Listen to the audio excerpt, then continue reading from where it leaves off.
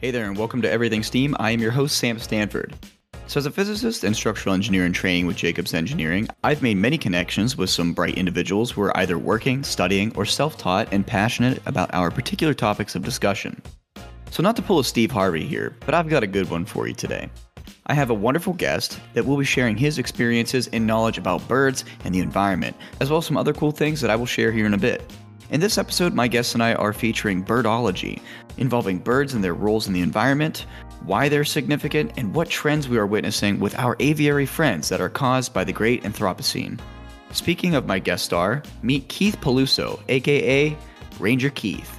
He's a West Tennessee-based naturalist, environmental educator, content creator, and musician. Keith's interest in nature began at a very early age, mostly in reptiles and amphibians.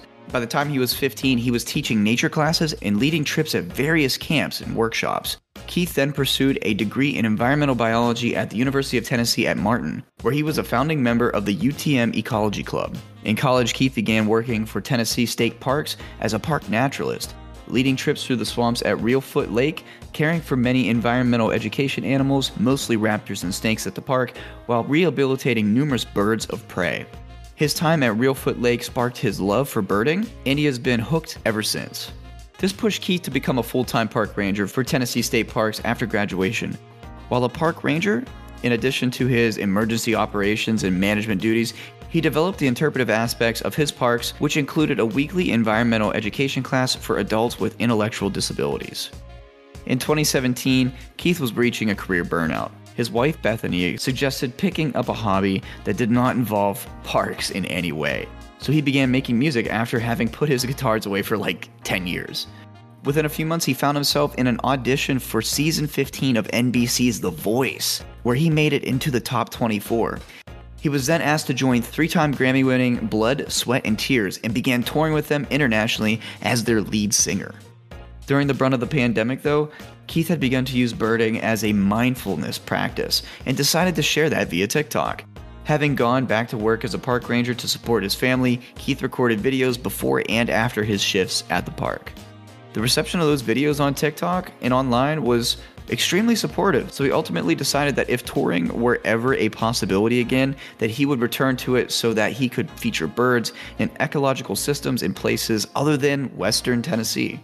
And in the summer of 2021, he left the parks and began slowly just doing that. Okay, now that you've been introduced to the topic of the show and my man Ranger Keith, we're going to head into our first commercial break. But stick with us, because when we come back, Keith and I will be giving an introduction to the episode and explaining just what birding is. Cheers. Well, Keith, it's nice having you on here. So should I call you Ranger Keith or just Keith? What do you prefer? Fine. Keith is just fine. Whatever. I respond to whatever. I love the Ranger Keith. Whenever I saw that on TikTok, I was like, man, I got to get this guy on the podcast. Man, when I originally started, I originally only ever used social media for music stuff. And then during the pandemic, I went back to being a park ranger. I was a park ranger for about 10 years altogether. And whenever the pandemic hit, all of my tours and stuff got canceled. I've got a family, I've got a mortgage and things like that. And so I went back to being a park ranger, and I was like, well, this is what I'm doing forever.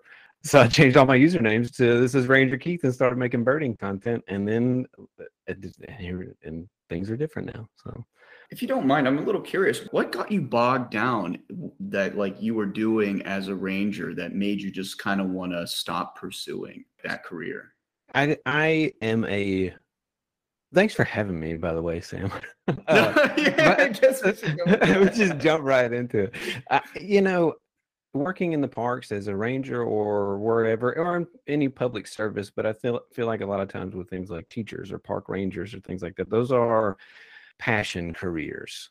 And I am a reckless workaholic, reckless. And I will sell my soul to whatever it is I'm doing right at that very moment.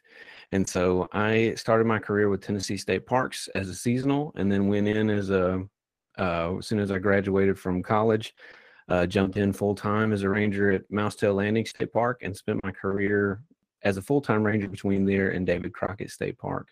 And in Tennessee State Parks, you are as a ranger, you are like the management of the parks. You manage all the personnel and things like that. You're also emergency operations, so your fire, medical, law enforcement, all of that stuff together. And then you also do all the interpretation and then environmental education and things like that on the park.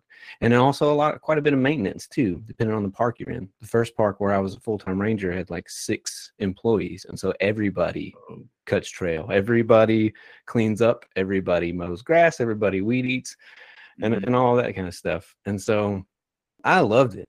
I loved it. And that was my entire life for a long time. I was on our special operations response team for Tennessee State Parks for a long time, which is like a statewide critical incident team where when bad things happen, you get called out to that stuff. And so I did that for a long time, and I made a lot of friends that are closer to me than some of my family is, you know. But there's very little room for anything else. Oh. And so by the time we were in the middle of 2017 or so, I knew my wife and I were getting ready to have our son. And I knew I wanted to kind of slow down, or at least find some separation for myself and my family, like be able to mentally shut things off. I lived on the park, like right smack dab in the middle of the park, as you do, which is great. But living at work is a double-edged sword. Like I could come out of my door and be on a trail, but you're also always at work. You're always on call. You're always on call. Live right next to the maintenance shop, which is where all of my employees were, which is you're there for your people. That's your job as the leader, you know?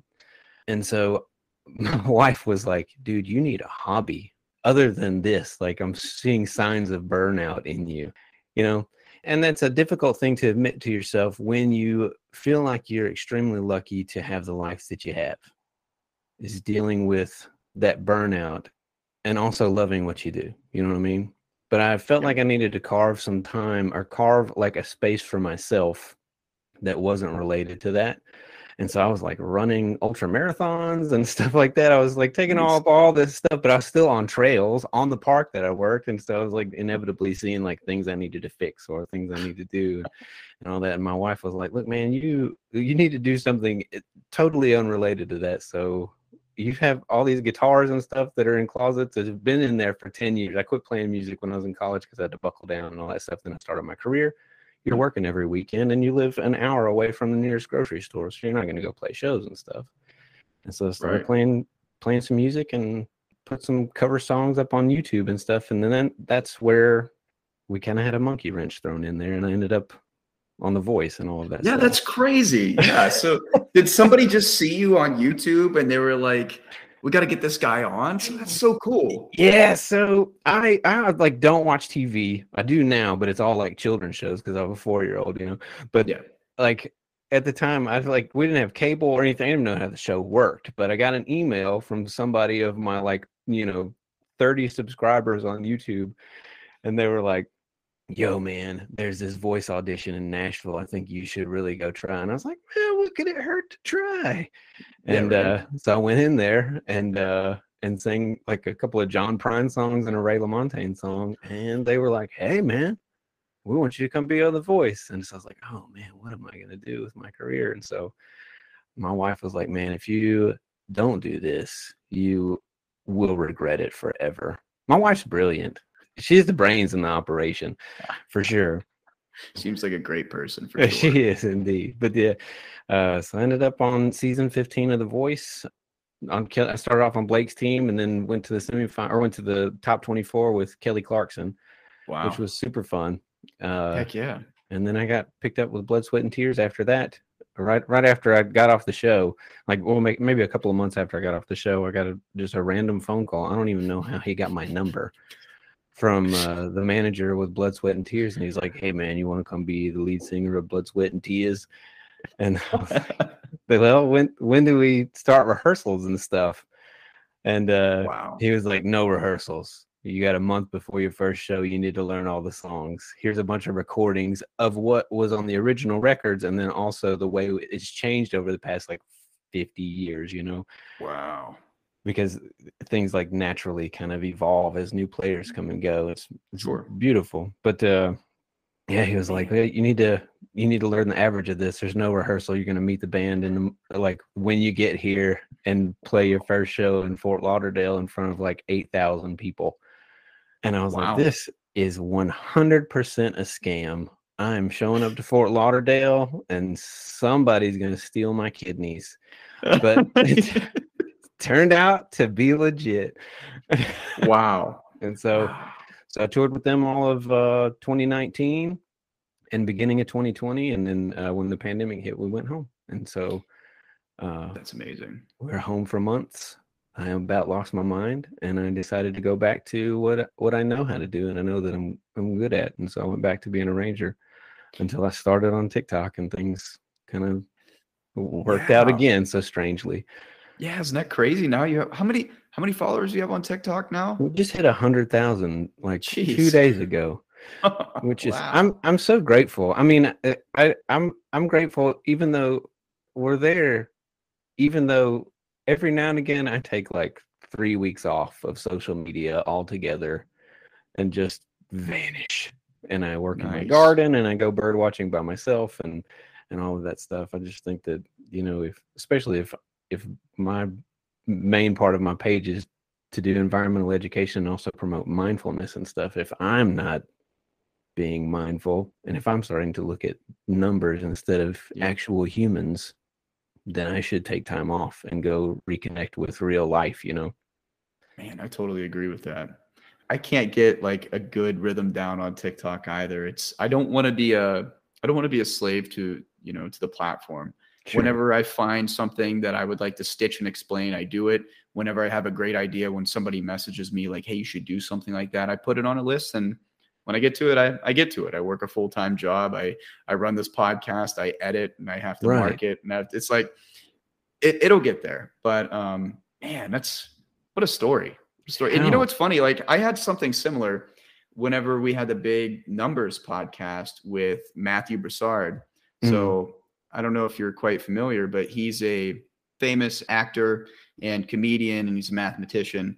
He's good friends with Matt Kirshen. But anyways, so I put out like a post on a subreddit. I think it was Our Math. And I'm like looking for someone who wants to do a mathematics podcast. And he DM'd me and he was telling me who he was. He sent me his YouTube and I'm like, no way. Same thing. I'm like, somebody's trying to steal my kidney. There's just no way. Like, this is a scam. It's a scam. Yeah, no, but it's funny. Like, we talked and I'm like, that's actually Matthew Broussard. Like that's pretty wild. Yeah. And now you're on my show and I'm getting more and more, reputable and interesting people that have good following. So like really happy to have you. Now to come full circle, really happy to have you on. Well, I'm flattered that you think I'm important. Oh yeah. I mean, you got a really cool background. And thanks, I think it's really another thing is I was really excited about this podcast because, a lot about birds. And I think to the lay person or someone who just, maybe even just nature lovers in general, don't typically think about birds. It's not like on the forefront of their mind, right? When they think about wildlife, they think of lions or tigers or bears, literally, not to be so scripted there, but like, they don't think about birds. They don't think about finches or vultures or, it's just not there. But the charismatic megafauna. That's what they're going for. That's the term for it in conservation biology. Charismatic megafauna. I didn't get into birds until I was in college, but I started working as a naturalist and like an environmental educator when I was like 14, 15. But my entire life until I started birding pretty hardcore in college, I wanted to be a herpetologist. When I was like a little bitty kid, I had posters of snakes and frogs on my walls instead of like cars and stuff. I remember my third grade teacher, Miss Jenkins at Marion Elementary School, we were doing like, what do you want to be when you grow up thing? And she was like, Keith, what do you want to be when you grow up? And I said, a herpetologist. And she said, I don't know what that is, but you should probably wash your hands. That's amazing. That's amazing. My whole life was to go to school, go for biology, go to grad school, Mhm. and do all that. And I wanted to go for herpetology, and then kind of at the last minute, I started getting into birds, and I started working for the parks while I was in college as like a seasonal Okay. ranger, and then just jumped right into being a park ranger instead of grad Hmm. school and stuff. Well, what drew you to birds? Man, I guess I can tell you this story later. But when I got started, I was a seasonal ranger. I was a park naturalist. They're either called park naturalists or seasonal interpretive rangers or whatever it is. There are a bunch of different agencies that have the same thing. Mhm. But I was like guiding tours and stuff at Reelfoot Lake State Park, and it's part of a 30,000-acre swamp lake complex that's about 3 miles from the Mississippi River in Nice. northwest, like the very top northwest corner of Tennessee, Okay. and like the top of the lakes in Kentucky. But at the time, I was guiding tours and stuff through the swamps, and when I was part of my duties there was wildlife rehab, and so I was doing a lot of bird of prey work where people would bring in injured hawks and owls and eagles and things like that, and so we would take care of them and release them back into the wild. And if they weren't, they would be if they couldn't be released, they would be an educational animal. And so part of my job was to travel all over the place with like the glove and the you have like a hawk on the glove and show it to kids and stuff like that. And so Yeah. that's just part of my job, and that's where I started getting into it. I didn't get into like going out in the field and birding until later, but yeah, Nice. that's how I got into it. I mainly went to Reelfoot though to I got a job for the parks originally because I was doing research there. My undergraduate research was a herpetofaunal survey of the Reelfoot Lake and Lake Isom refuges, and so basically all summer was just catching snakes and frogs and measuring them and letting them go and saying, "Oh, Nice. I caught this many of this species and this many of this species," and that stuff's important. But I Definitely. originally started working for the park so that I could live on site there, and started my career. Had no plans of being a park ranger at all until I was there for 4 years. And then I was like, well, I'll go be a ranger. That's awesome. So I guess now would be a good opportunity to explain what you do on TikTok. Like, what is birding? Sure. There's a lot of arguing, I think, about birding and stuff because some people separate birding and bird watching into two different things. Where typically bird watching Oh, is when you're watching feeder birds, and this is not a science thing. This is just like a culture of birding thing. And then birding is when you're going out and making lists of stuff you see out in a habitat or whatever. And that's kind of generally, the discussion. But for me, I keep some bird feeders at home, but I'm mainly more into going out and counting how many that I see and identifying them. And my main thing with that is looking at migratory patterns. I love seeing when new things show up and then watching when they leave too, as far as migrants and stuff goes, and then seeing how things change their behavior throughout the year. If they're a resident, some of our resident birds that stay here year round change a lot in behavior from winter to summer. And so it's just fascinating to me. There are a lot of parts of birding culture where they're typically called twitchers or listers, where people are working on a life list. Most people have like a life list of all the different species they've seen, or you have um, like a life list by county or life list by state or country or whatever, where the main thing that they're addicted to is adding a new species to that list. And so mm, that's where you hear stories of people like this year we had a Steller sea eagle that's been in North America, and they aren't typically. And so people are flying in from everywhere to go see this Steller sea eagle. Or, I drove a long way to go see a snowy owl one time because we don't typically get those very often in Tennessee. But that's not really what I'm into. I'm into noticing patterns. You have some extremes though, for sure, oh, as far as interesting. going and seeing new species or some new vagrant that's blown in from somewhere that like this past year we had several limpkin that showed up in Tennessee that people got really excited about, and so everybody was looking for a limpkin. We had a burrowing owl in Tennessee, and I'm not sure how many times that has happened before, but not very many times, and people were driving from all over the place to go see this burrowing owl. The Wow. closest one would be in like South Florida or out west. Oh, wow. Mhm. Wow. So I guess with you said that whenever you go on tours with Blood, Sweat, and Tears, that you also try to get some birding in. So what's the farthest you've traveled to do this practice? We do some touring in, we're kind of all over the US, but we do some touring into Europe too. And so I've done some birding in Norway. This past year, Wow. we were in Germany for like just a couple of days Hmm. and no sleep to be had because we were doing shows and stuff like that. And then, the time is different. And so you're jet lagged. And I didn't have a car, but we were in, what town were we in? I can't remember. It was Munster was Oh, we were staying in Munster. I can't remember the name of the town, but it's beautiful, wonderful. And I was looking at a map, looking at eBird hotspots on ebird.org from the Cornell Lab of Ornithology. That's where all birders put in their lists and stuff, which is a oh, brilliant community science project because then you're looking at the geographic distributions of birds in real mm, time.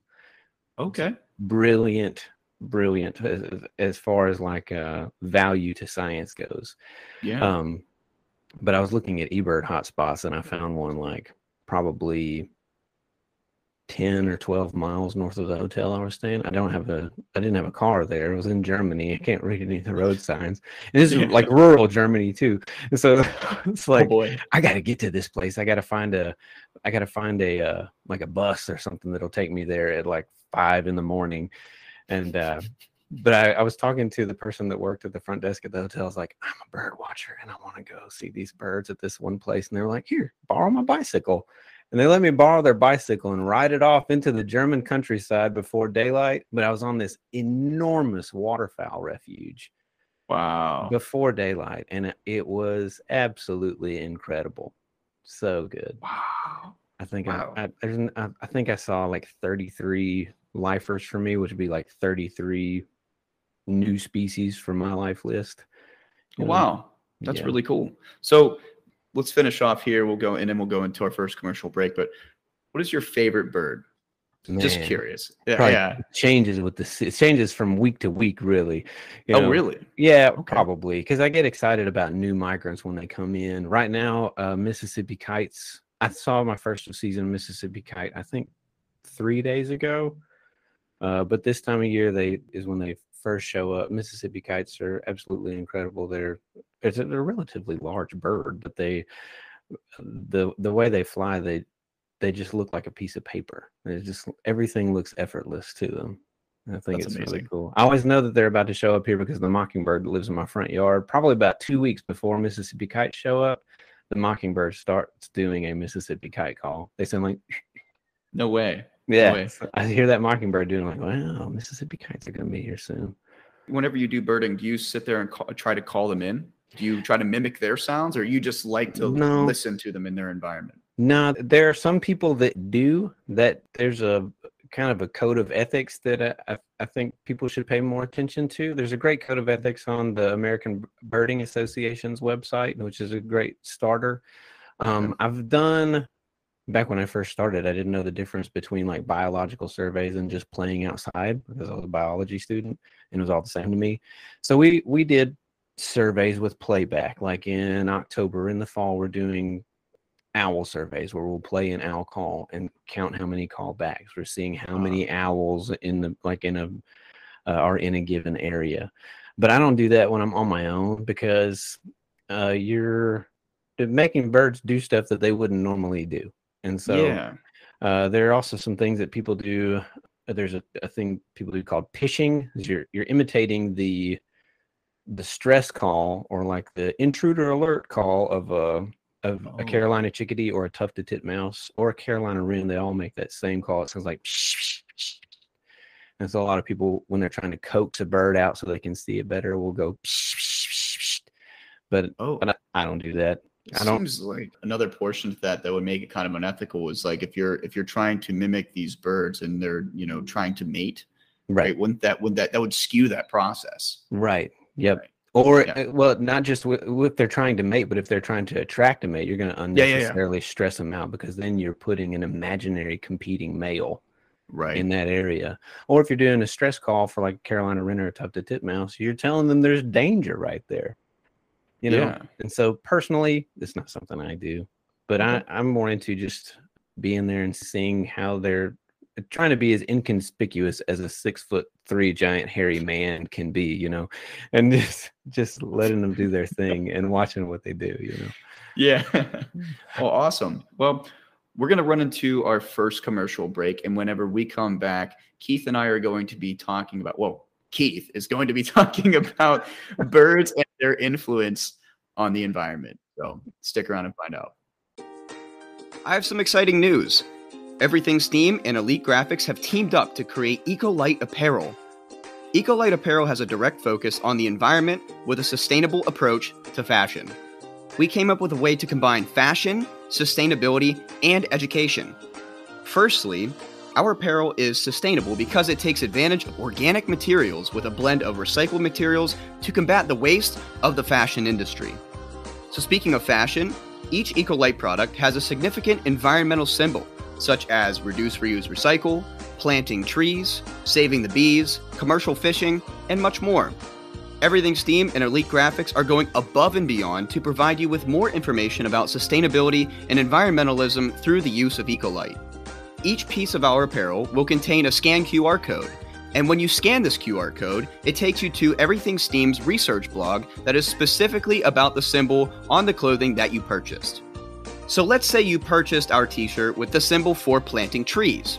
Your t-shirt will have a scanned QR code that will take you directly to our Plant a Tree research blog, where you can learn about the many benefits of trees, global deforestation, reforestation acts, and what you can do to make a difference. Last but certainly not least, with each purchase of Ecolite, we pledge to donate $2 to nonprofit organizations that are on the front lines of fighting for our ecosystem. We plan to target reforestation nonprofits and other organizations that fight over fishing, plastic pollution, air quality, and much more. To purchase Ecolite apparel, head to the Elite Graphics website, elitegraphics.org, or make your way to our sponsors page on our website, everythingsteam.org. So, do yourself a favor and get yourself some Ecolite apparel, the clothing line that combines fashion, sustainability, and learning.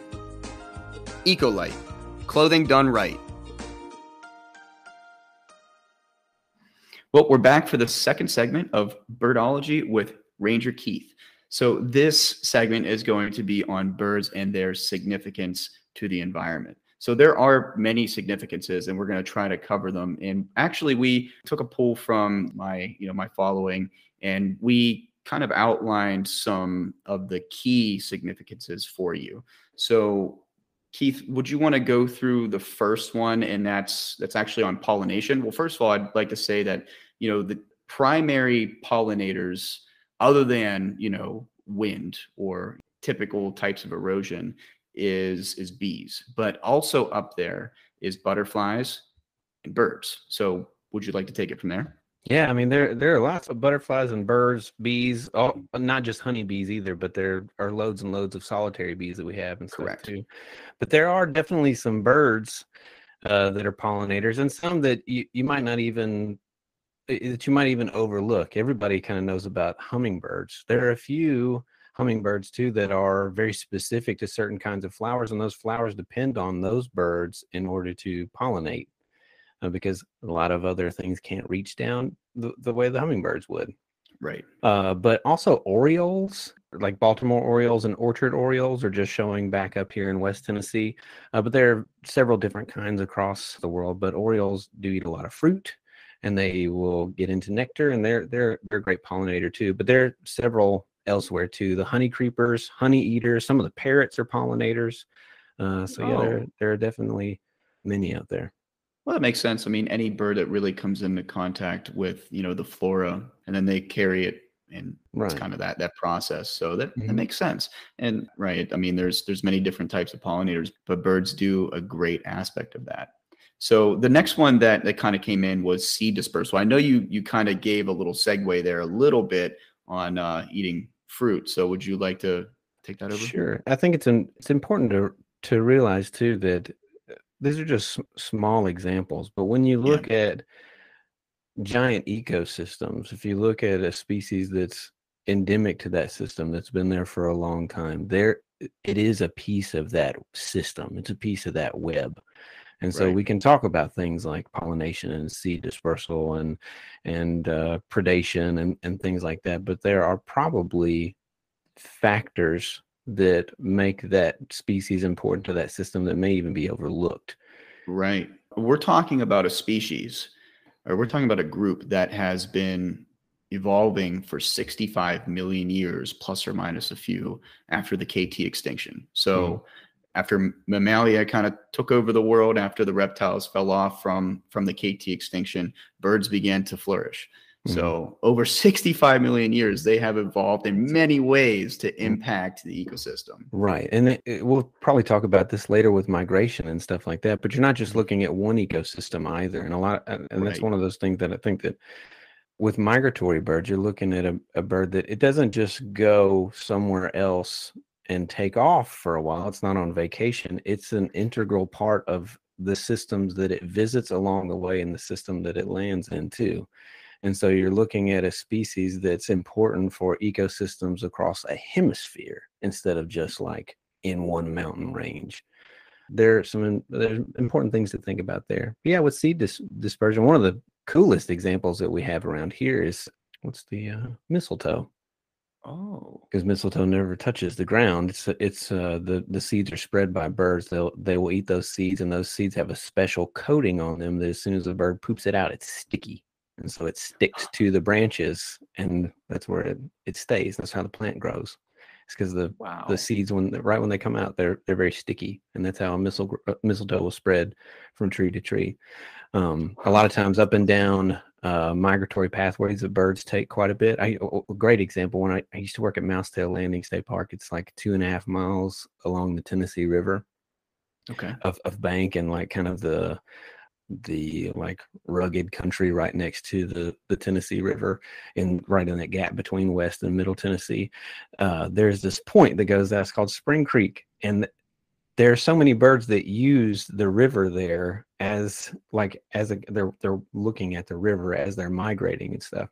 And there's this huge oak tree that's way out on the point in the river. You cannot miss it. And so I would just think it would be a great spot for a tired bird to rest. And that thing is covered in mistletoe because there are inevitably birds coming up and down the river, and they will land right there on that tree and do their business. Yeah, Nice. mistletoe needs birds for sure. There are also negative aspects of that where we see a lot of invasive plants that are spread by birds too. Things like Chinese privet, sacred bamboo, or nandina. There are several. What's another good one? I saw one today actually, and I'm trying to remember what it's called. Lily turf. It's also it's like an ornament. Most invasive species we have are ornamental plants, but lily turf, nandina, Chinese privet. There are several that are spread by birds that are invasive species too, and that makes sense. Mm-hmm.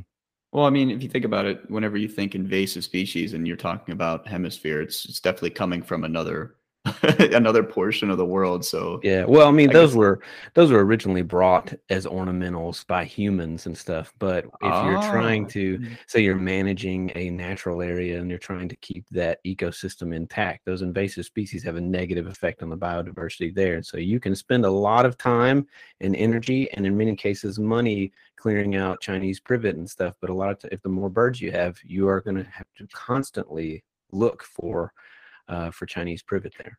That leads me to a really good question. So if you have these Chinese privet and then you have all these birds coming in that are bringing this invasive species in, what can you do, I guess, not negatively to hurt the bird population, but to deter the bird population away from that specific ecosystem? You doesn't don't bring in them. You don't. You're trying to set up, most of the time, especially if you're managing a natural area or whatever, that's already a fragmented habitat more than likely.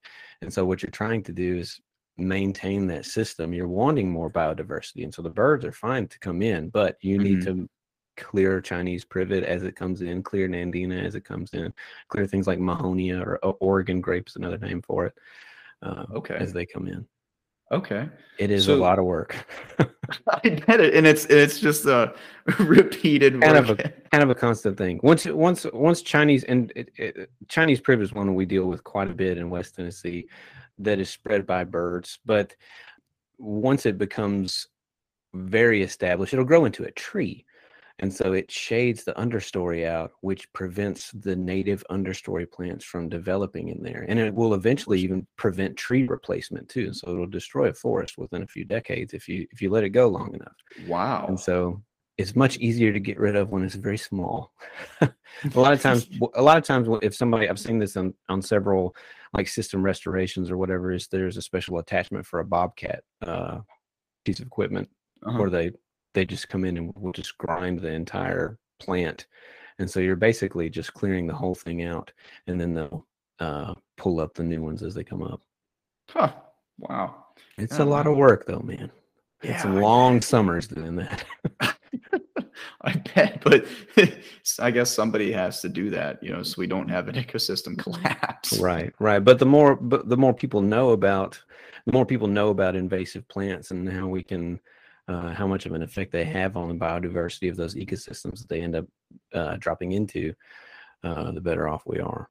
Absolutely. I totally Yeah. agree. So the next one that came in from the community was based on predators. So they prey on many different types of arthropods, rodents, etc. So would you like to expand on that?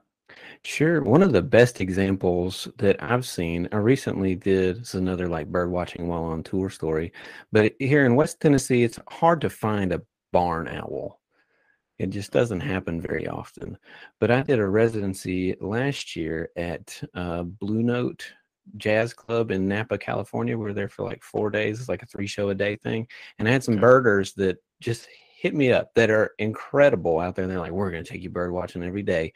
And that we went out on these vineyards and wineries, and they use barn owls as a rodent control. And like Oh, I'm not sure what the distance measurement of that you need for each box, but it felt like every 100 yards up and down these gravel roads there would be a barn owl box. They're everywhere, and they help control wow. that rodent population. Wow. Man, I Hmm. wonder what the radius. So you're thinking that the radius of what they really control or hunt is 100 yards? I would I don't know. suspect it would be huge. I don't know if the boxes are everywhere up there, and for somebody that doesn't get to see barn owls very often, it just feels like there's one, like it just feels like they're mailboxes. But there are Wow. quite a few barn owls out there, and they use them as rodent. They encourage them to come out onto the vineyards as rodent control.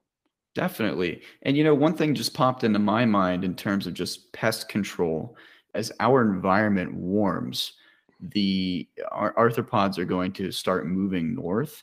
So like one thing that's very relevant is the movement of like malaria north because of all the mosquito Sure. populations that are moving north. So birds are going to be absolutely like vital to just like fighting different pests. And also, I mean, it's like a natural pesticide, right, for farmers. That's a lot of Like you people. want birds.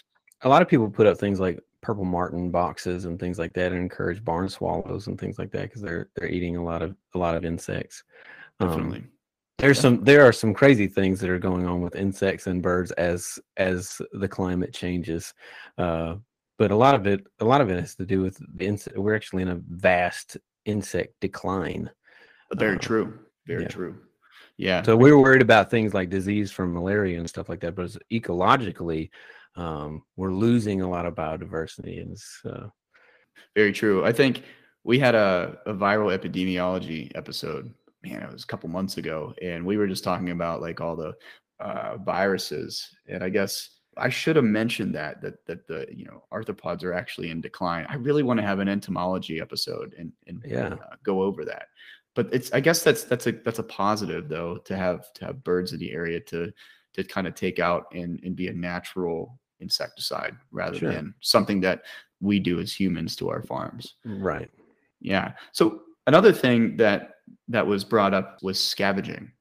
And I know this kind of goes hand in hand with what I wanted to talk about, but Yeah. would you like to introduce scavenging across Well, the vultures are the main one people think of. Some of the corvids scavenge as well, and bald eagles do quite a bit of scavenging, more than people would think too. Everybody Yeah. thinks of a bald eagle as this giant, majestic, charismatic megafauna, but they do quite a bit of scavenging too. I saw a talk at Tennessee Academy of Science a number of years ago where they were setting up trail cams on deer carcasses and things like that, and there were quite a few eagles that will come in. And then anybody that spends some time where it's snowy will tell you that they do quite a bit of scavenging on the sides of roads and stuff like that too.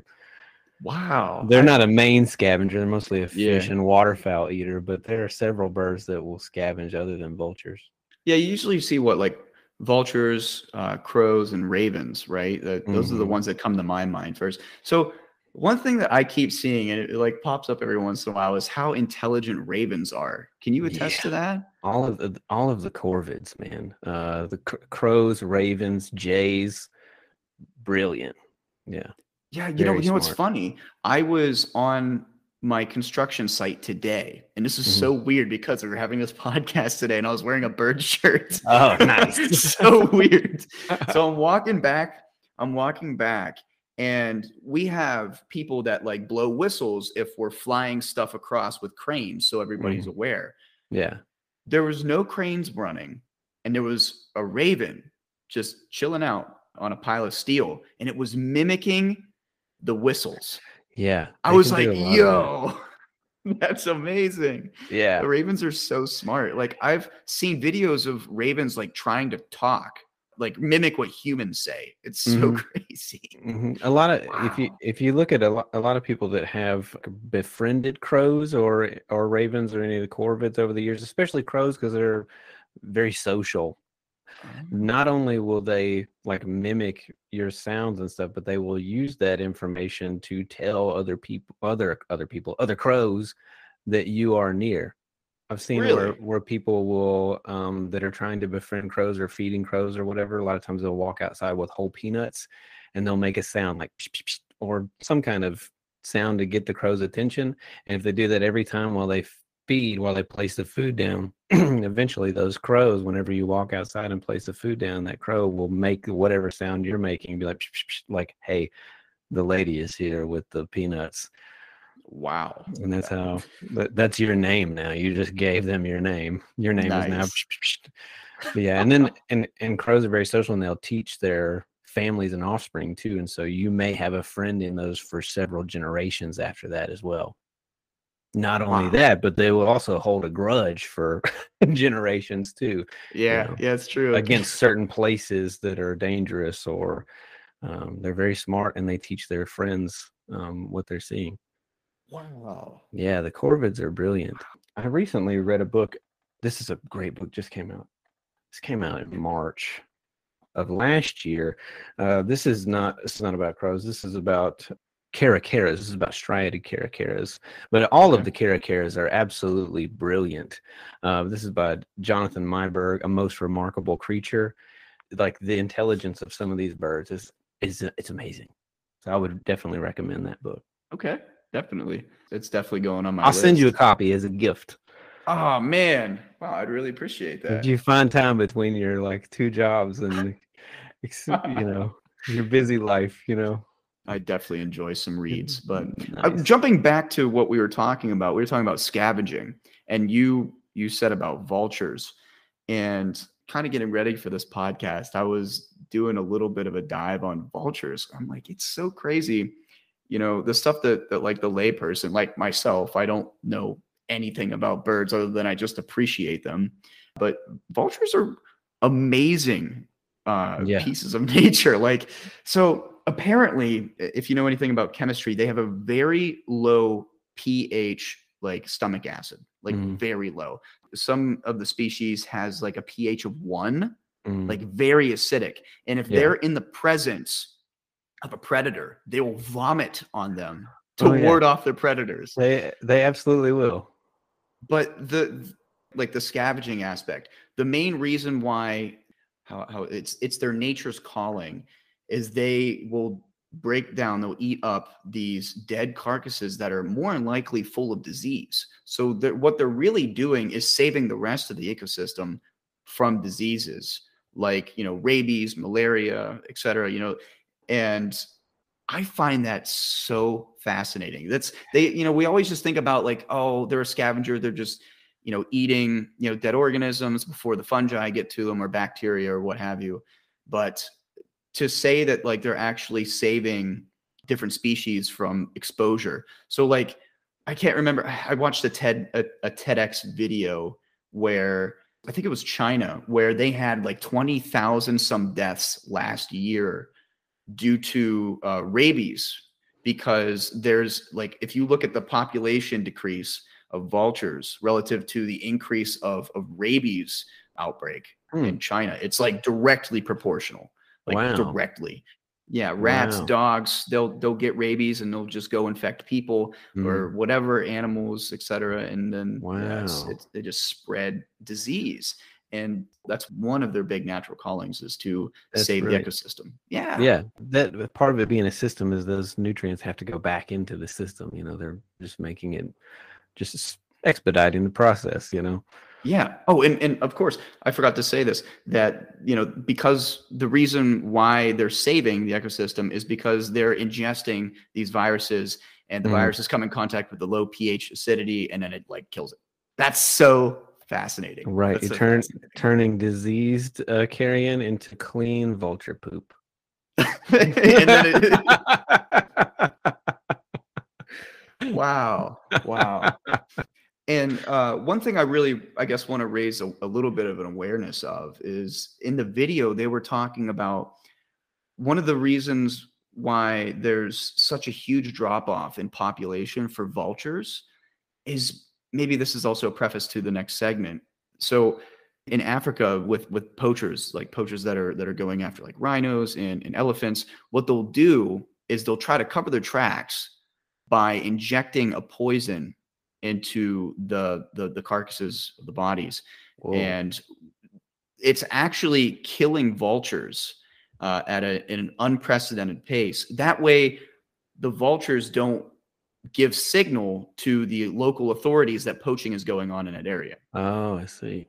Yeah. Wow. So like a TEDx video said that one rhinoceros that is injected with poison kills about 500 vultures.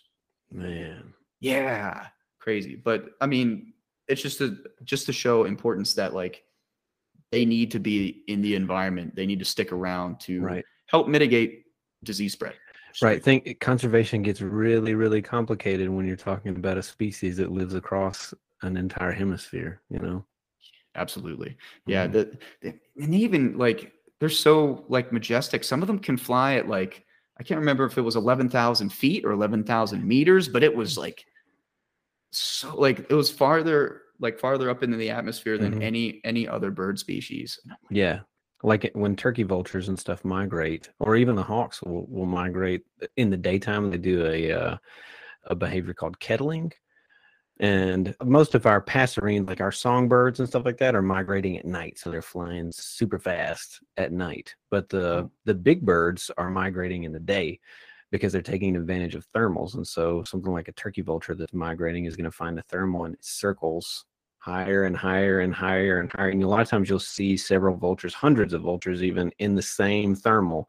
And it circles higher and higher and then dumps itself out of the top of that thermal and glides all the way to the next one. And so they can fly for miles and miles, or migrate for miles and miles, and just barely even flap. Oof. Taking advantage of Bernoulli's a little bit. Yeah. A lot of the raptors do that, and the vultures. Jeez. I wish that was something I could do. It'd be really cool. Yes. With airfare, the cost of airfare today.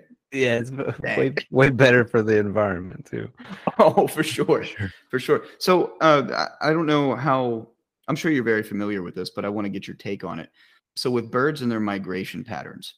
Now, I'm curious, I've seen some things that some scientists are saying that birds have a compound related to in their nose and in their skulls that allow them to see or map out the Earth's magnetic fields, so that they know what's north and south. And with that metal in there, some form of iron, I can't remember what it was, but like that kind of tells them a direction heading. Have you ever heard of that? I mean, maybe that might sound really pseudo, but maybe it's not. I don't know. That's in some of them. Scott Weidenthal actually talks about that, about like navigation strategies across different taxa of birds quite a bit in his first book, Living on the Wind. That was the book that actually got me started. Like whenever I first started birding, I read this book and it blew my mind, and that's when I really got started. But there are, across different groups of birds, there are different strategies, and a lot of times it's a combination of several, where they may be sensing magnetic fields.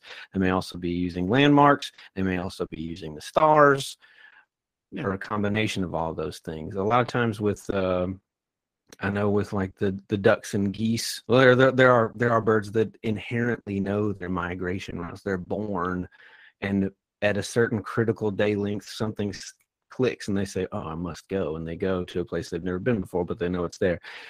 Some of them are taught their migratory patterns, like some of the cranes and the ducks and geese. They learn it from their parents, and so that's why, when you see a bunch of Canada geese at your park that never go anywhere else, is because they were never taught to go anywhere else by their parents. Or that's why here, when we have everybody gets really excited when we have whooping cranes that come through Tennessee and end up in North Alabama. They're endangered, and we have I think last year we had like 17, I could be wrong, at Wheeler National Wildlife Refuge, 17 whooping cranes in tens of thousands of sandhill cranes. And that's because whooping cranes population went so low that they forgot their migratory routes, and so people started releasing young whooping cranes with the sandhill cranes, so that the sandhill cranes will show the whooping cranes where to go.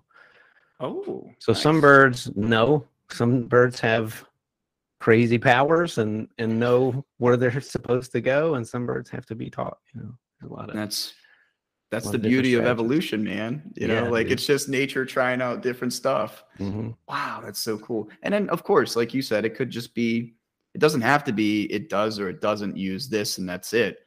Could be using multiple things. Right. Yeah. Right. I forget the study. I should have looked up the paper, but Scott Weidensaw references a paper where they tested bird navigation abilities through several different ways. And a lot of it was using like putting a bird in an enclosure and then adjusting the day length of the room to see what triggered the migratory instinct. They would put fake star maps over it, so that the bird was using fake star maps and showing which way it would try to fly. And so there are several different ways that they tested that to see what kind of combination different birds are using. That's a cool experiment. That's really cool. Wow. So we do have one more thing, and it seems that the last thing that was important to the audience was indicators of environmental factors across the grand scale. Do you want to elaborate, and then we can round out, go to commercial break, and get into segment 3? Sure. I think it's a great way to segue into segment 3 here, because we're definitely. I think birds from a migratory patterns and things like that, from an environmental educator perspective, it's great to get people interested in complex systems and complex problems that we may have. Because once you see a bird that's, I think there's a technique that we use called rapid bioassessment, where if you're looking at the health of a stream, you can go in and take a little measurement of the dissolved oxygen of the stream. You can use a little tool and measure the turbidity or the stream velocity or whatever. Or you can look at the aquatic macroinvertebrates and the fish and things like that that live in the stream that are constantly sampling those water conditions, and look at the tolerance levels of those organisms across different variables, and look at what the stream is like long term.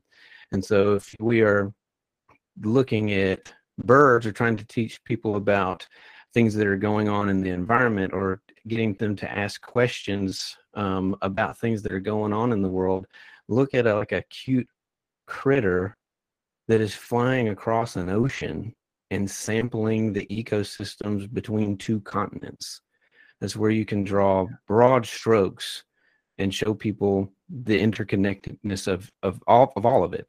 And so I think that's there's a lot of value in that for environmental educators or in science communicators. Definitely. Most definitely. Yeah, I like that. There's a numbers game to it, but then there's the observations. Right. And wow, yeah, I mean, it makes sense. I mean, even if you're not getting the migratory paths, you don't have the numbers that you used to. They're eating differently, or they're spreading this invasive species, this year, and they weren't last year, or what have you. There's so many different cases out there that can tell you what's going on in the world. Right. Something like one species of shorebird that's migrating up and down an entire coastline. They are depending on the horseshoe crabs of this one bay to lay their eggs all at this one specific time. But something we did has disrupted the habits of the horseshoe crabs. And then once the birds get there, that critical stop is gone. Right. And so it shows you that things we do here will probably affect things elsewhere too. Yeah. And maybe to put it in our perspective, it's like you're taking a trip. You're going on vacation and you're taking a drive, and you have everything packed. You have your food, you got your gas and your clothing, everything packed up, and you start to drive. And you get to you have everything mapped out. You got, your stops, where you're eating, where you're staying, where you're sleeping, where you're grabbing gas. And you get to the first gas station, you're almost on E, and there's no gas station. Yep. And then, that's probably the most simplest I can make it. That's exactly it. Yeah. And of course, what's your response? Your response is like, not to be rude, holy shit. Yeah. What am I going to do? Looks like I'm stranded in the desert now, Yeah. I've driven out west a few times, and like gas, if you don't plan your gas out right and you don't stop, you run out of gas. Right. There's no options. Right. You're lucky to get like a gas station every, 50 miles maybe, and that might be the deal breaker. Right. There'll be signs like last gas, like make sure you top off.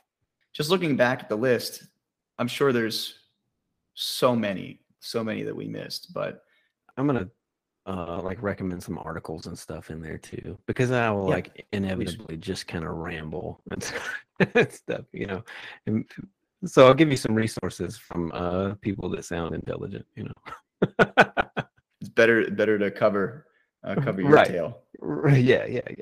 Yeah, so now that we kind of covered those main topics, I think we're going to head into our last commercial break.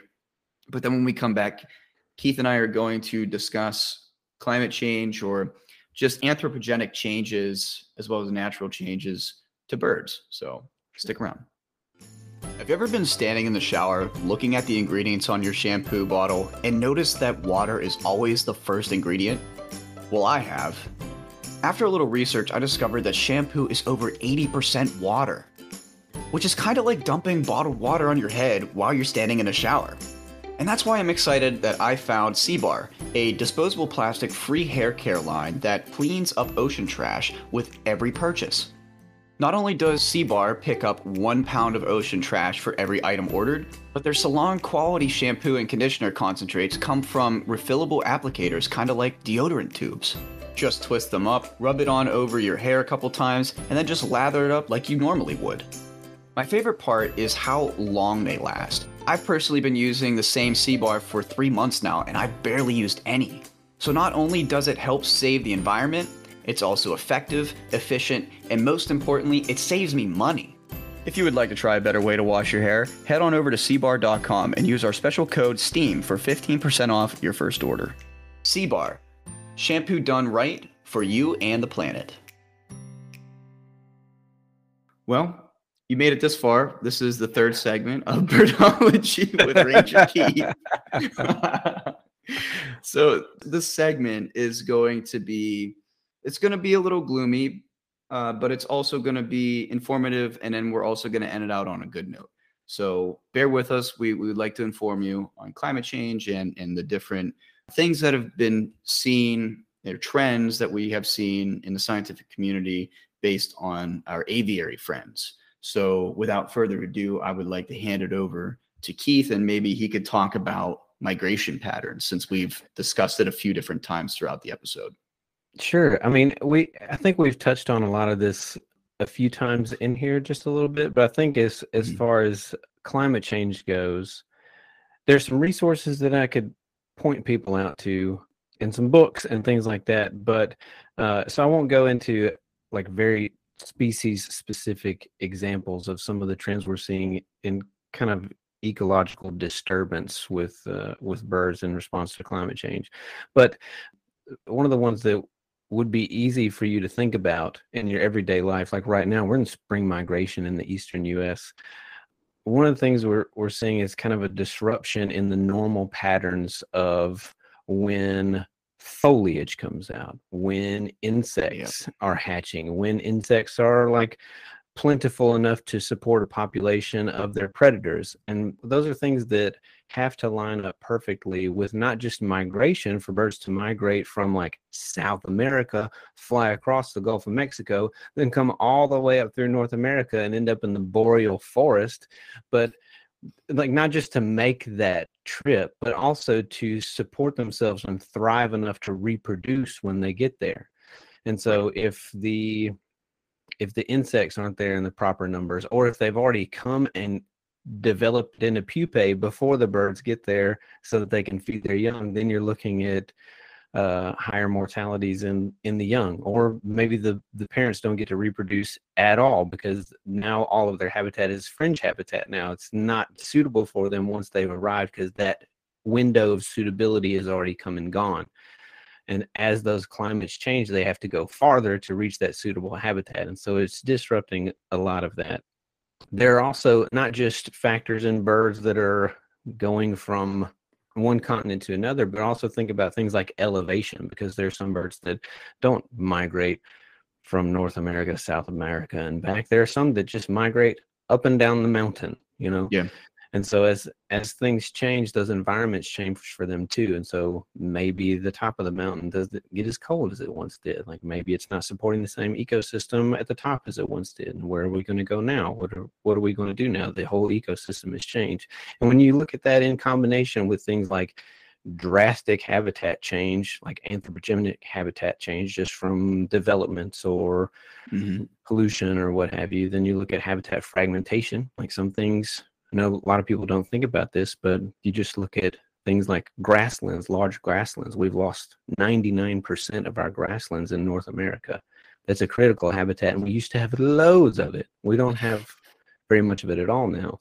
But even things like the different levels of an intact forest, there's a difference between like your 10-acre patch of woodland and what would be suitable forest for birds that live in the woodland interior. Those birds can't escape from things like brown-headed cowbirds or nesting predators or things like that anymore. So Right. when you combine climate change with things like habitat disruption, habitat fragmentation, habitat loss altogether, invasive species, invasive plants, invasive predators, there are loads of things all at once. And I think that as like anthropogenic changes to the environment and climate change speed up, we're going to see that kind of exponentially rise Yeah. to where a lot of I think especially our migratory birds that are moving from, you know, so many things have to line up perfectly from this for this bird to get from Brazil to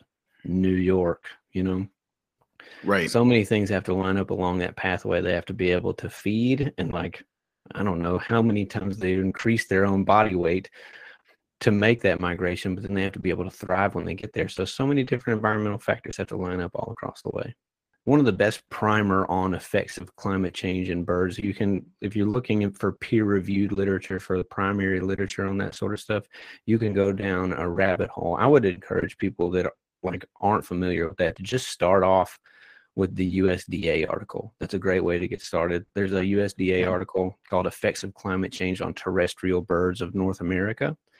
Read Mm. through that and then go through into the related links and recommended reading. Most of it is also going to be primary literature too. So you're looking at peer-reviewed journal articles. Yep. That's If the you, idea. yeah, if you Peer want, review. if you want some light reading, that's also really, these are the books that I've probably recommended these books 3 times in this podcast, but some of my favorite books to get people started with just thinking about broad ecosystems and how birds can show us how those things connect are Scott Weidensall's book. Ken Kaufman also has a great one, but that's if you are, especially if you're in like Ohio, Ken Kaufman has a great one. It's this one just came out last year. A Season on the Wind: Inside the World of Spring Migration by Ken Kaufman. Brilliant book. Nice. These two are some of my favorite bird books of all time that aren't like field guides. Living on the Wind Across the Hemisphere with Migratory Birds by Scott Weidensaul.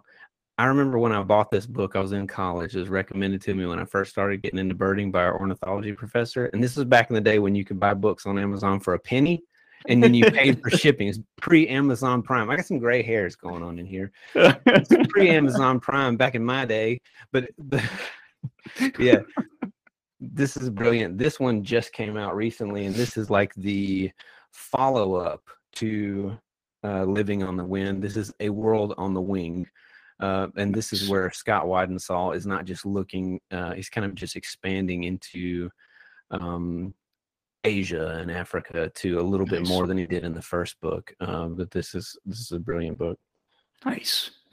You know, and one other thing I think you didn't mention with climate change is also the the increase in severity of weather, right? That's also going to contribute to the change in migration pattern, but also just, you know, disrupting the ecosystems where they're trying to sit down to continue throughout their migration paths. Right. And that not even happen in just ways that you would initially think about things like severe storms affecting birds while they're all migrating. Migration, one of our main songbird migration happens in large clumps, so large you can watch it on Doppler radar.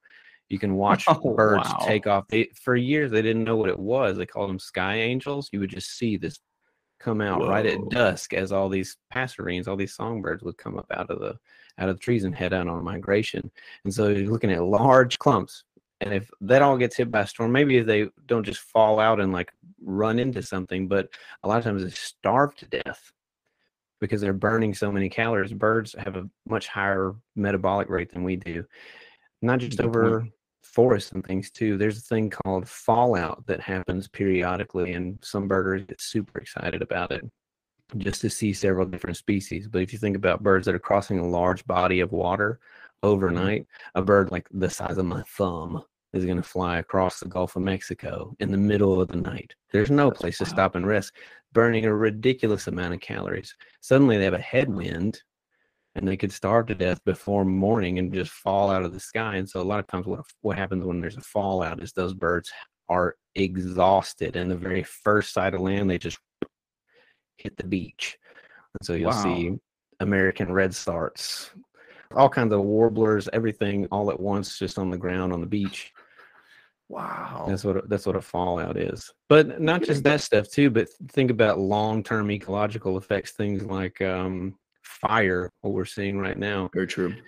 Not just the effects on fire of like actually burning the birds, but changing the landscape, allowing different types of plants to go through that it wouldn't normally be in there. Right. High intensity fires are a big no-no. Right. Low intensity is fine. High intensity fires is bad. Like low intensity fires have happened for thousands. I'm just going to say thousands, but very, very, very, very right. That system is used to that. That system has adapted to that. That's part of it. But intensity fires, a lot of times you're encouraging invasives that burn at a higher temperature and just destroys habitat. Right. And I don't remember that's the correct scientific term, but whenever you get a high intensity fire, it's more probabilistic to go not only on the ground, but treetop to treetop. But like low intensity fires will burn along the ground. So the high intensity fires, you know, just take out the treetops, which takes out where the birds are hanging out, you know? Right. And even just high intensity fires on the ground, if you have different bird species that tend to burrow during fire events, they'll still get cooked out because it's so intense. It's so, you know, literally burn up under there, unfortunately. I mean, fires are a big thing. I had a fire ecology podcast way back when. That was a really good podcast. That's cool. And and I can't remember the forestry agency that did a study that said that if we had 3-degree increase with our WUI, our wildland urban interface, if we had a 3 degrees Celsius global temperature increase, you would see a 600% increase in wildfire. Wow. In areas that are arid. Yeah. You know, in areas that are fire prone, which is rough. Yeah. It's really bad. Right. It extends fire season too. Mm. So there's also that, and there's also one more thing that I would like to touch on, and of course you can add after this, but just our buildings alone.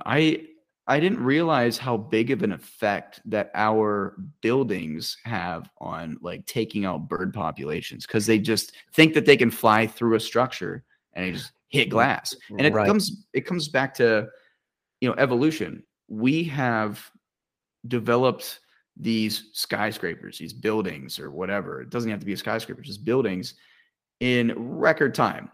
Mhm. And these evolution's very, very slow. Mm. We've been able to do this because of technology. I argue that our evolution has not caught up with our technology, and that's the reason why we are the way we are. But Why everybody's stressed out. yeah, nevertheless, birds have not evolved to understand that this is something solid, Mhm. and they're Yeah. dying at unprecedented rates because of our structures. Kind of Mm, crazy. that's the second highest cause of like anthropogenic, like human related bird mortality is windows and utility towers. Yeah. Yeah. Oh, Because yeah, like that's true. True right utilities. with things like light pollution, it affects their ability to navigate. They may see the reflection of Oh, something yeah. and think that it's something different and fly into it like it's a like they'll see the reflection of a perch or something like that, or even if they're on migration, they just see the reflection of nothing. But with radio towers, one of the bigger things is those giant blinking red lights in the middle of the night. A lot of times they will Uh, become disoriented by the red light and they just begin circling, and they'll circle and circle and circle until they oh, wow. run out of gas or they hit a wire. Wow. Wow. I didn't even think about that. And I Yeah. didn't even think about light pollution, which makes sense. I mean, this definitely involves like the bird species that are traveling at night and Mm. also Which is rely maybe, most of the songbirds. yeah, and they also probably rely on like star navigation, I'm Right. assuming. And Hmm. that's the big problem. I really wish that like most big cities would, like Flagstaff here in Arizona, they have an observatory up there, so they have to, they have to understand that there's light pollution, so they Hmm. change their street lights and signs and whatnot, what have you, to more friendly application. I forget what that's called. That's gonna bother me. But I either re- way, I mean, that's very important. Yeah. I recently read a paper about like a large commercial building in I can't remember the name of the paper either. It was a large commercial building in Chicago that just looked at different times of turning off the lights, or just especially during peak bird migration, and Nice. significantly decreased the mortality of birds during the migratory season. It's a Ooh. pretty easy fix. Yeah. Oh, how familiar are you with fireworks? So I've seen a lot of like different studies, different people just talking about how fireworks really go after birds. They get shocked by I it. could, Yeah. I could see that Look happening. into that. I I should. think you'd be interested in. I haven't read any papers on that. Yeah, I can't remember the numbers, but just the amount of I'm sorry, I don't mean to laugh. The amount of Yeah. numbers of deaths that come out of the 4th of July is Hmm. insane. Yeah. Like just insane. So I'm not really excited about Understandable. fireworks that much anymore. Yeah. Well, at least maybe in a forest. I mean, if it's over, well, man, even over water, I think you're still dealing with it, but it's definitely less. Yeah. But yeah, that's something to think about. Do your research, but Yeah. I'll I check it know out. I know that's a big one. Man, light pollution. And I definitely knew about that. Whenever I was looking into vultures, they said that like the poison and utility lines were the big ones for Mhm. sure.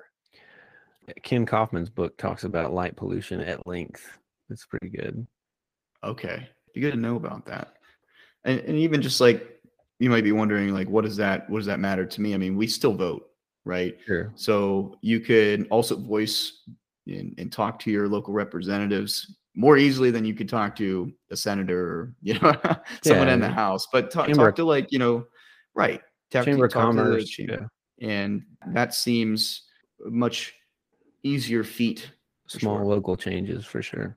But I don't know. Would you like to end on a better note here, or do you Please. have anything to add to that before we move No, on? no. Like I said, if you're putting this on YouTube or whatever, if you put things in the description, I can link a bunch of different articles and stuff like that, so that Would people love have that. different resources for sure. Send me the articles, and I'll be sure to put Yeah, it up. That way, everybody can get a good education on this. yeah, Because maybe we can finish out the episode by talking about your spark bird. What do you think? yeah. So among birders and stuff, a lot of people have what they call a spark bird, which is the nerdiest thing ever, I guess. It is like, so I grew up as a naturalist and stuff like that, and was always outside and always been interested in doing frog call surveys and catching snakes and looking at all this different stuff. And I was not into birds, but the your spark bird is the bird that you see that you're like, oh, whoa, wait a minute, and that's what gets you hooked into it. That's what gets you to start looking at things. And to me, that's just you are opening your perspective to a much wider world than you were previously aware of. And mine, I had already been working for Tennessee State Parks for a while. I was mainly, all my like environmental education stuff was mostly in reptiles and amphibians. That was what my undergrad research was on. I didn't care about birds very much. Uh, but I was living at the visitor center at Reelfoot Lake State Park. There's a little apartment in there for their seasonal staff. And I was living in there at the time, and I was doing most of my research in that area on reptiles and amphibians. And one of my best friends was working on that survey with me. His name was Stephen Pitts, and his dad was the ornithology professor at UT Martin, where I went to school. And I idolized Dr. Pitts, coolest dude. And he's retired now, but he just called me up out of the blue one day, and he was like, "Oh, hey, Keith, there's a are you down at Reelfoot?" And I was like, "Yeah, I'm down here. I'm at the cabin." And he was like, "There's a real weird bird over close to you. You want to jump out there with me and go see it?" I was like, "Yeah, sure." And I climbed in the biology department truck with him and drove out into like rural Northwest Tennessee in the middle of winter. Okay, so Tennessee doesn't get snow very often. Northwest Tennessee is like, when you think about like Rocky Top, Tennessee, and I'm on like the flat, swampy side of the state. It's not mountains and stuff. It is brown and gray. That is the landscape. It's so flat you can see tomorrow coming in. And so we're driving around in these. We left the beautiful swamps where I called home, and we go out in these soybean fields. That's it. And we just pull over the truck in the middle of this soybean field, and I was like, "This is where it's at." And he's like, "Yeah, this is where it's at." And we looked up, and it's a bird's called a rough-legged hawk, and they are normally way farther north than Tennessee. Every now and again, they'll pop in for a little bit in the wintertime. Usually, it's a juvenile that's getting pushed further down into fringe habitat. But we were looking at this rough-legged hawk that was sitting on a power line. Like these are one of the few hawks that have feathers that go all the way down their toes. And the thing is just incredible. And I was looking at that, and I was like, "Where is this from?" He was like, "Way north, way north." I was like, "Why are we looking at it?" He was like, "It's not supposed to be here. It's here by accident." And I was looking at that bird, like realizing that I come from like a town of less than 5,000 people in West Tennessee, just like small town kid, never thought I would do anything or amount to anything, you know what I mean? And at the time I was like a junior in college, and I was sitting there under this power line in this drab landscape where I grew up, looking at a bird that in its juvenile year had been farther than I ever thought I would ever go. Like had seen more things and been farther than I ever thought I would go. And it just like blew my mind. And I was like instantly hooked, dude. And so I started reading and studying how far birds go and where they go and when they leave and when they come back. And that's what I've been doing ever since. That's amazing. So what you're saying is that y'all need to find your spark bird. Yeah. For sure. That stuff, and when you ask me like what my favorite bird and stuff is, that kind of stuff happens week to week too. Like today, we're in the middle of the songbird migration right now. Today I heard a Kentucky warbler, was the first one I've heard this year. It just dropped right in. I was like, oh. I'm at a park that's like a mile from my house. It's a tiny little park, but I'm Nice. like the only one that goes bird watching there. But I was over there and it just popped right in and started calling. I was like, man, there's no telling where this thing came from. And then now it is just in this tiny little park, in the That's middle of awesome. West Tennessee.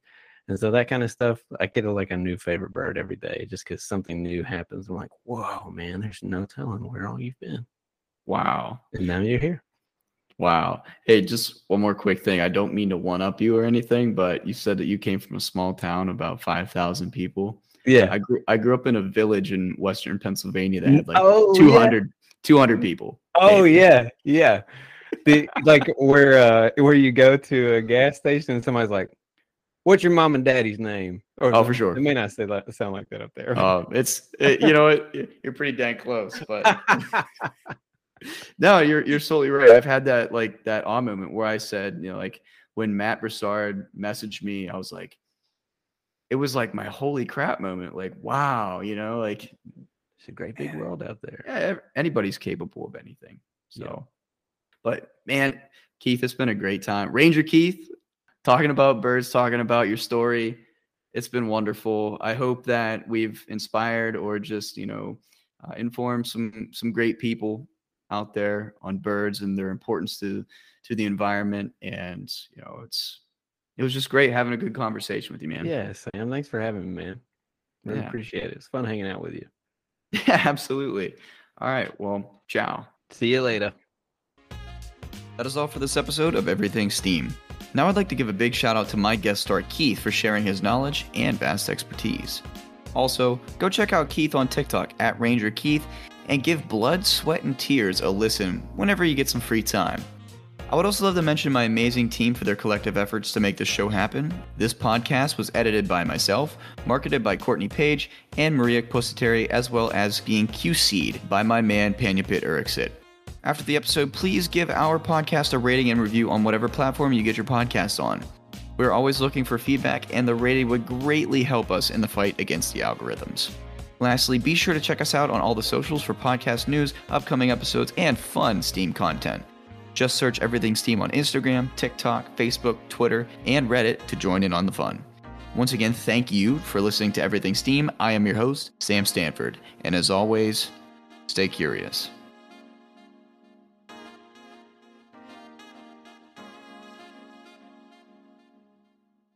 Everything STEAM would like to give a shout out to Anchor by Spotify for sponsoring our podcast, along with Ben Sound Music for providing our show with intro, outro, and advertising background rhythm.